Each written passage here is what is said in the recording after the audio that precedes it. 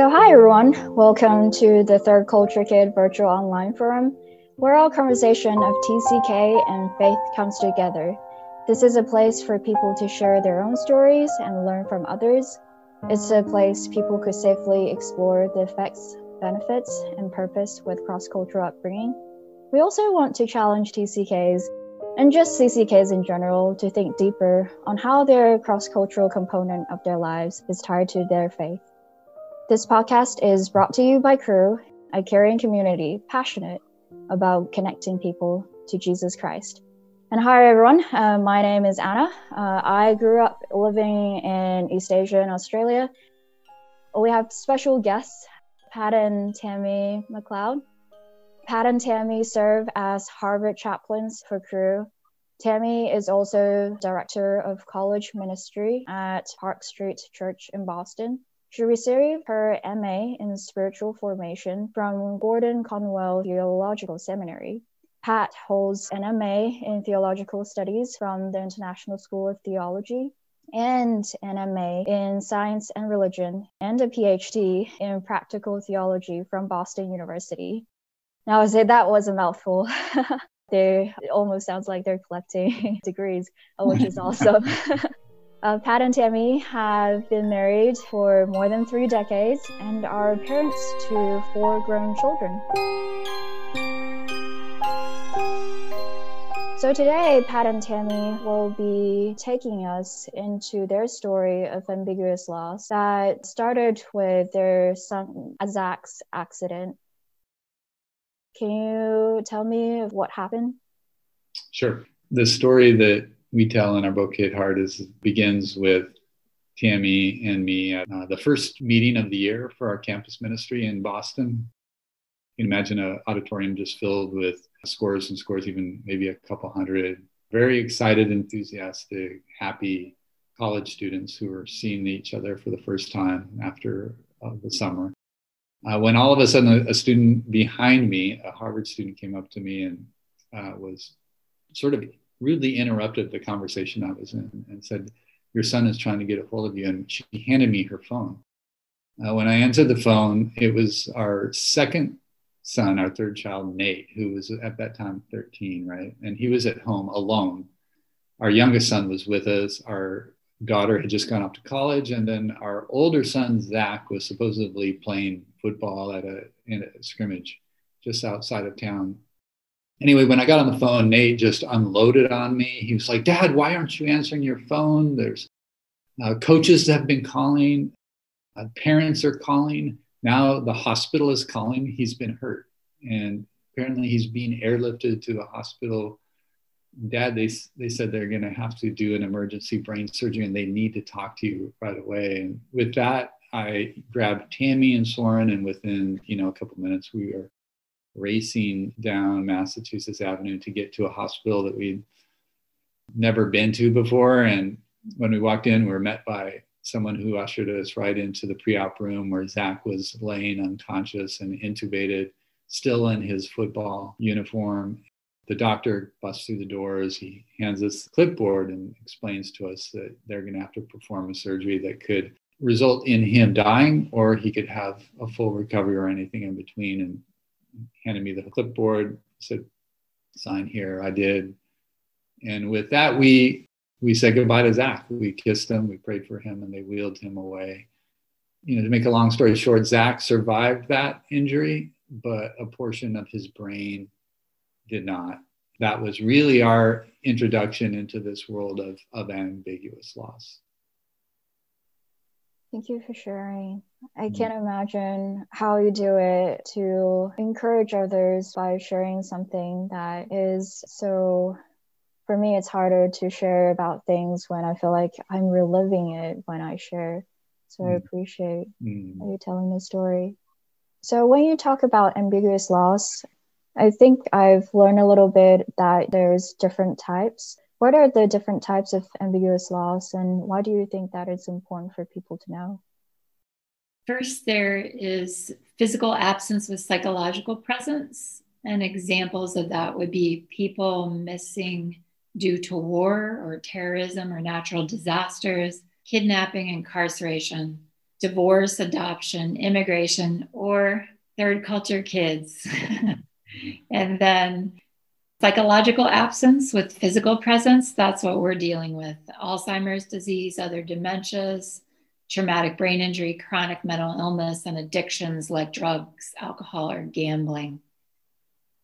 I think one of the biggest things I learned by studying about ambiguous loss is that experts call it the most stressful type of loss. And that's because there's no linear process of letting go. Rarely is there acceptance, and there's never closure. Mm-hmm. When I read the part about never closure, I finally felt understood.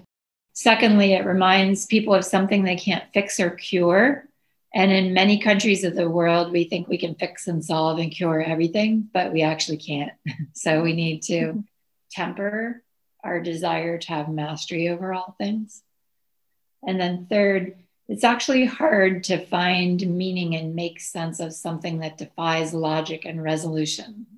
Like, this makes no sense. Our son goes to a football game and we never see him as he was again. Fourth thing, the loss is rarely validated. So there are no public ceremonies of grief unless someone dies. People can tend to think, I shouldn't grieve if I didn't lose someone to death. And so even now, in the midst of COVID, for example, there are some of us who lost people to death. Like, one person in our grief group at Harvard lost 5 grandparents to COVID. But other people then think that they shouldn't grieve their loss because it isn't as severe. And we just need to not compare loss. That loss is loss. And we just need to grieve our loss and validate ambiguous loss as deep loss. And then the last thing is that people get stuck and frozen in unresolved grief. And that leads to depression and relational conflict. And that starts to erode relationships. And because we don't know how to deal with ambiguous loss, then there's a lot of torque on our relationships. What I've noticed, like, since learning about the term third culture kid, is that I hear a lot about a term called hidden loss, which is kind of more that you have a good experience nestled with hard experiences, such as when I leave grandma from my passport or home country and then moving overseas with my parents. I'm still hurt about, like, leaving, but at the same time, like, I could be really excited, like, hooray, I'll be reunited with my friends again. Well, I feel like for ambiguous loss, it's the first time I heard about it was actually when I sat in one of your seminars. It was different. And I've just felt like, yeah, like, I feel like, yeah, there is hidden loss, but there's something more with that. And the part where you kind of shared that it's stressful and that there's no closure, I think it's very relevant. In the TCK world, a lot of times you hear about the type 1 loss, where when you physically move, but people lose loved ones through different illnesses. Like my mom, she's a 2-time cancer survivor. I was hit hard like through that. And I have friends who their parents have divorces, and it's really hard for the kids as well. You mentioned that it's challenging for relationships. So what are, like, some of the things that you've done you think have been helpful to be gentle with each other in the midst of ambiguous loss? And what are kind of some of the things that you walked through before realizing that, like, oh, this is something I need to work on? Yeah, that's a good question. Let me begin by saying this. We've learned that the key to living well with the ambiguity that comes with the kinds of losses we're talking about here is learning to live well with both having and not having at the same time. Typically, that in itself is very difficult for an individual to do, because you will usually do one or the other. When 2 people are dealing with the same loss and one person is doing one and the other is doing the other. In other words, one is living, in complete denial of the fact that there's even been a loss and just obsessing over what they still have. In our case, me obsessing over the son I still have. but living in denial about the fact that he's been forever changed and there's parts of him that we've lost. And then the other, Tammy, being the person who really does acknowledge that there's been a loss. It's like the Zach that we once knew and loved died, but also having a much more difficult time revising her attachment to the son that she still has.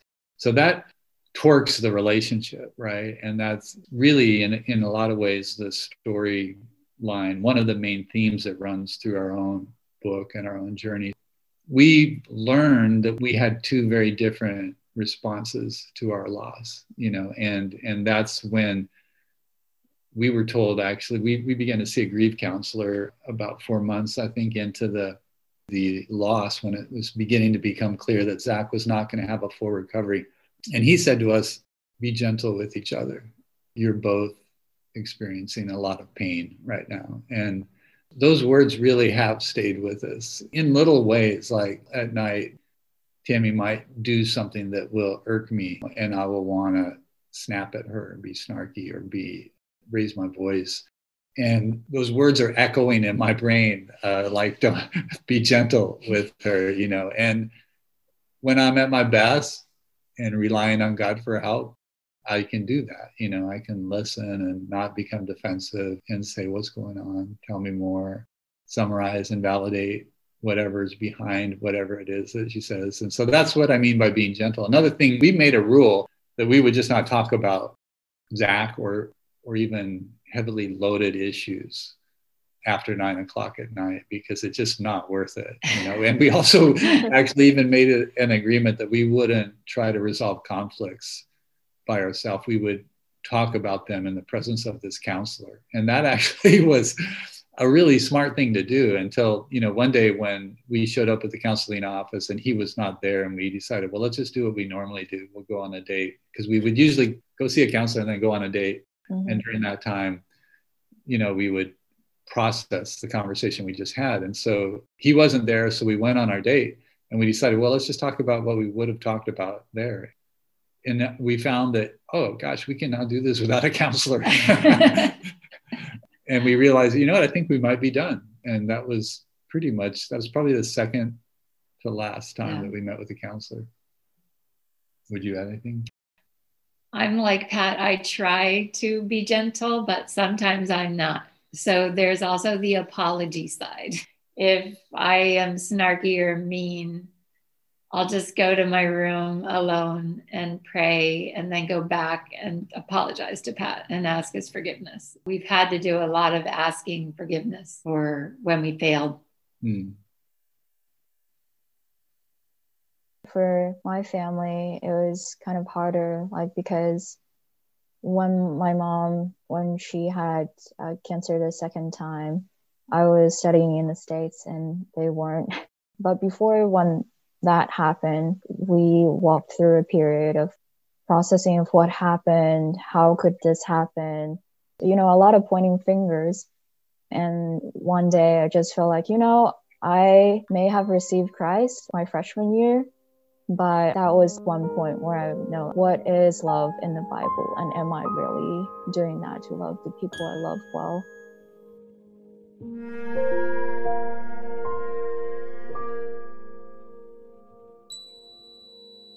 So I have another question. How have you and your kids tried to adjust to the change in your life after Zach's accident?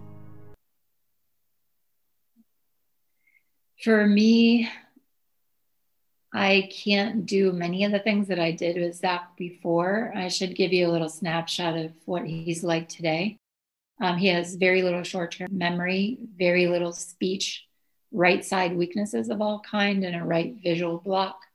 So he has severe disabilities. He has to have a one-on-one aid with him at all times. They have to hold on to a gait belt for every one of his steps, and they sit by his bed at night, all through the night, and walk him to the bathroom. Things had to change for me. Instead of Zach and I reading the scripture and discussing it, what we're learning, now I just say, when Zach comes home on Sundays, Zach, do you want to read the Bible? And he always is so excited. God left him very happy and joyful. He lives in the moment. So I just read the scripture out loud and he listens. And then when we pray, instead of us going back and forth praying like we used to get on our knees before bed every night and just pray back and forth. Now, usually I just pray and he agrees along like, At the end, he'll say maybe 2 sentences. They're hard to understand, but I can usually make them out. And then we used to play worship songs together. We'd have our guitars and both be singing, but now his right hand doesn't work. So his left hand, we use one guitar and he plays the chords of the left hand. So he has all his long-term memory, anything that he learned before his injury. He remembers all his chords. So he'll do the chords and I'll strum with the right hand. I'm reaching over the guitar, strumming, and I'll sing. And then once in a while, he'll throw a phrase in there when he gets really excited. So I've just had to adjust how I do things with Zach. Can I add a little bit to that, Anna? Yeah. One of the keys to growing our resilience in the midst of ambiguous loss is to revise our attachment to the person or persons that are lost. You'd mentioned also not just how we've dealt with this, but how have our kids done that. So we have a son who's now a junior in college, and he and Zach had an incredibly close bond. I mean, Zach was his hero. He loved his older brother, and his older brother just loved him and doted over him. And, he was Soren's coach. He was Soren's cheerleader. He was Soren's exemplar of everything he wanted to be, and so it was a huge loss for Soren. He was also Soren's spiritual mentor. About 6 years into or 7 years into the injury, Soren junior in high school, and he could drive a car. And so we had Soren take Zach to his physical therapy appointments. And Soren loved watching the physical therapist work. And so we actually paid Soren to be Zach's therapist, who he would do the therapy with that he had learned from watching the PT work with Zach. This re-established his relationship with Zach. Like, it was a reversal of roles. He became the coach. He became the physical mentor to his older brother, even though he acknowledges that Zach's role as the spiritual mentor continued and continues to this day to shape Soren's life. So all I'm pointing out is that, and by the way, he wrote his college admission statement or whatever essay on that, and it got him into Harvard. It was Congratulations. Yeah, but I think more importantly, it just shows you the importance of acknowledging. This is what I like about your question, is that part of what gets people stuck in their loss is that they're not acknowledging that there has been a real change, and with that change is going to require some adjustment on our part on revising and our goals and our roles in these relationships that we once had. In these situations, sometimes you feel like, okay, I need to be resilient. I need to accept reality, but then how? In the Bible, there's the law, but then just knowing the law doesn't exactly brings you there. Kind of going off of that, what are like some of the spiritual practices that you felt that helped you in the process of all of this?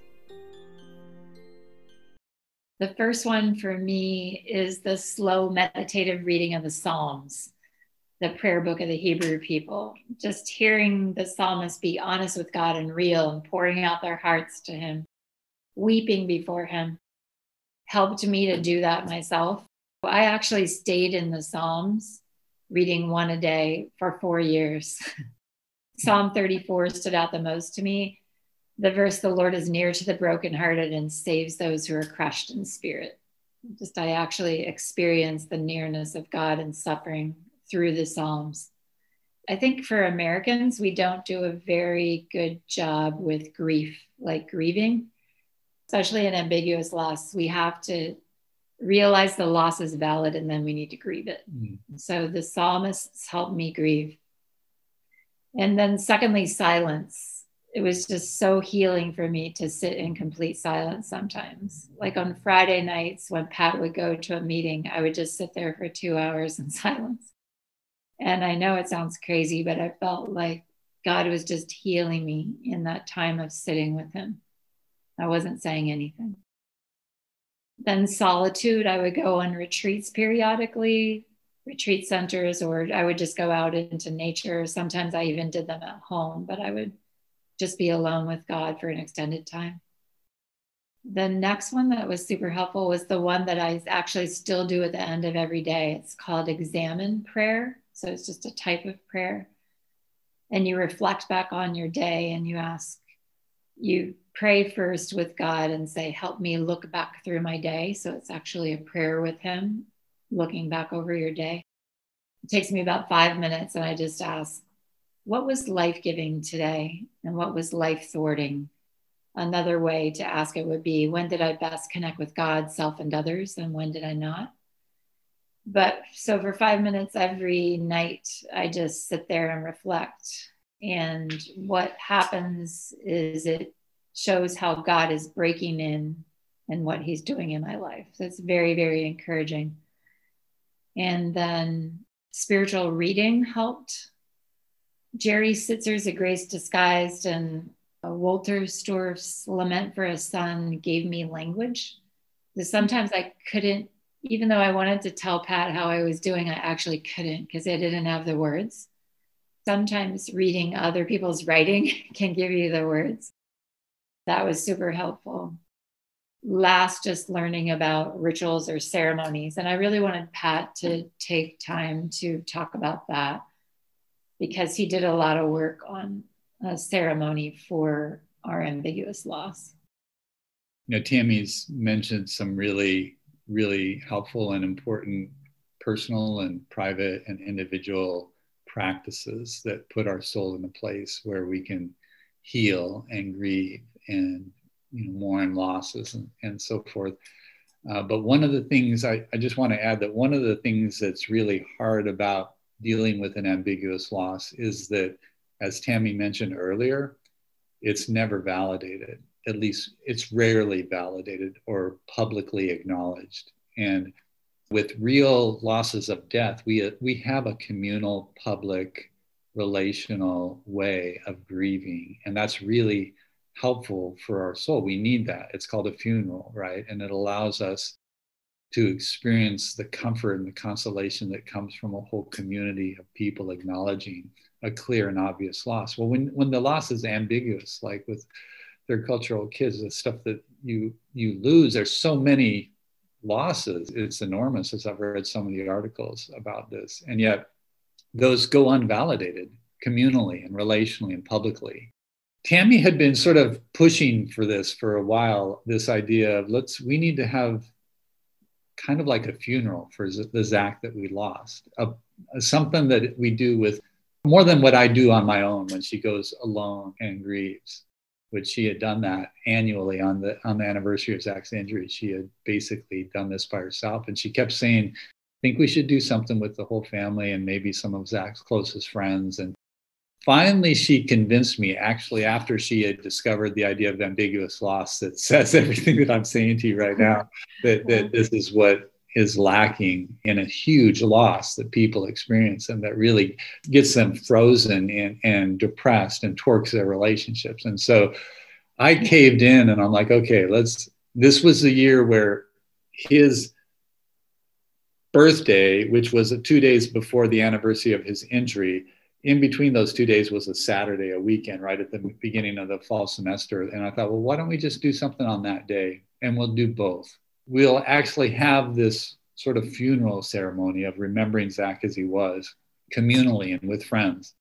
And then we will go to some place where Zach is and we'll have this big celebration of his birthday and we'll validate the son that we still have. And so we did both in one day. And that was huge for all of us, way more for me than I expected it to be. And others said the same thing. They came up to Tammy afterwards. People who were like, what? Why are we doing this? I mean, Zach's still alive. We love it. This sounds like a funeral. This is so weird, But then they came up afterwards and said, wow, I needed this more than I thought. I am counted among those who would say that, because having that place where we were all together acknowledging a clear and obvious loss that up until then had been so ambiguous, it pulled emotions out that were just inside of me that had to come out. And it was almost like those tears were like poison. I felt like they were just had been inside of me all along, and actually doing what we did was really emotionally helpful for everyone, our kids, the community around Zach. I've always kind of, when I grieve, I do it alone, but I've never done it with family or with, no matter if it's like the friends, the relationships that I've lost. So I think that's really helpful. I think that's a big takeaway for me. Like you mentioned about the book, your book hit hard. I read it and there was just so many takeaways from it that I think it was very personal, that you really helped the reader walk alongside with you in your story. And I like that there's a part where, Pat, you wrote it, and then there's a part that Tammy wrote it, two sides of the picture, and how it kind of just all comes together. So I would highly recommend it to people. There's a link in our podcast description that will take you to Pat and Tammy's website, where people can purchase the book on 4 different platforms. And also, like, I went on there, and I think there's a lot of helpful like articles as well. I think that great resources for people to process. So thank you so much for being with us today. Our pleasure. I really appreciate it. Thank you for having us, Hannah. TCK VOF is now on 10 podcast platforms. If you want to stay connected to us and ask a question or have a topic idea you would like us to discuss in the future, you can click on the message button on Anchor to leave us a voice message. Thank you again for listening to the TCK VOF, where our conversation of TCK and faith comes together. Hope you have a good rest of your week. Bye.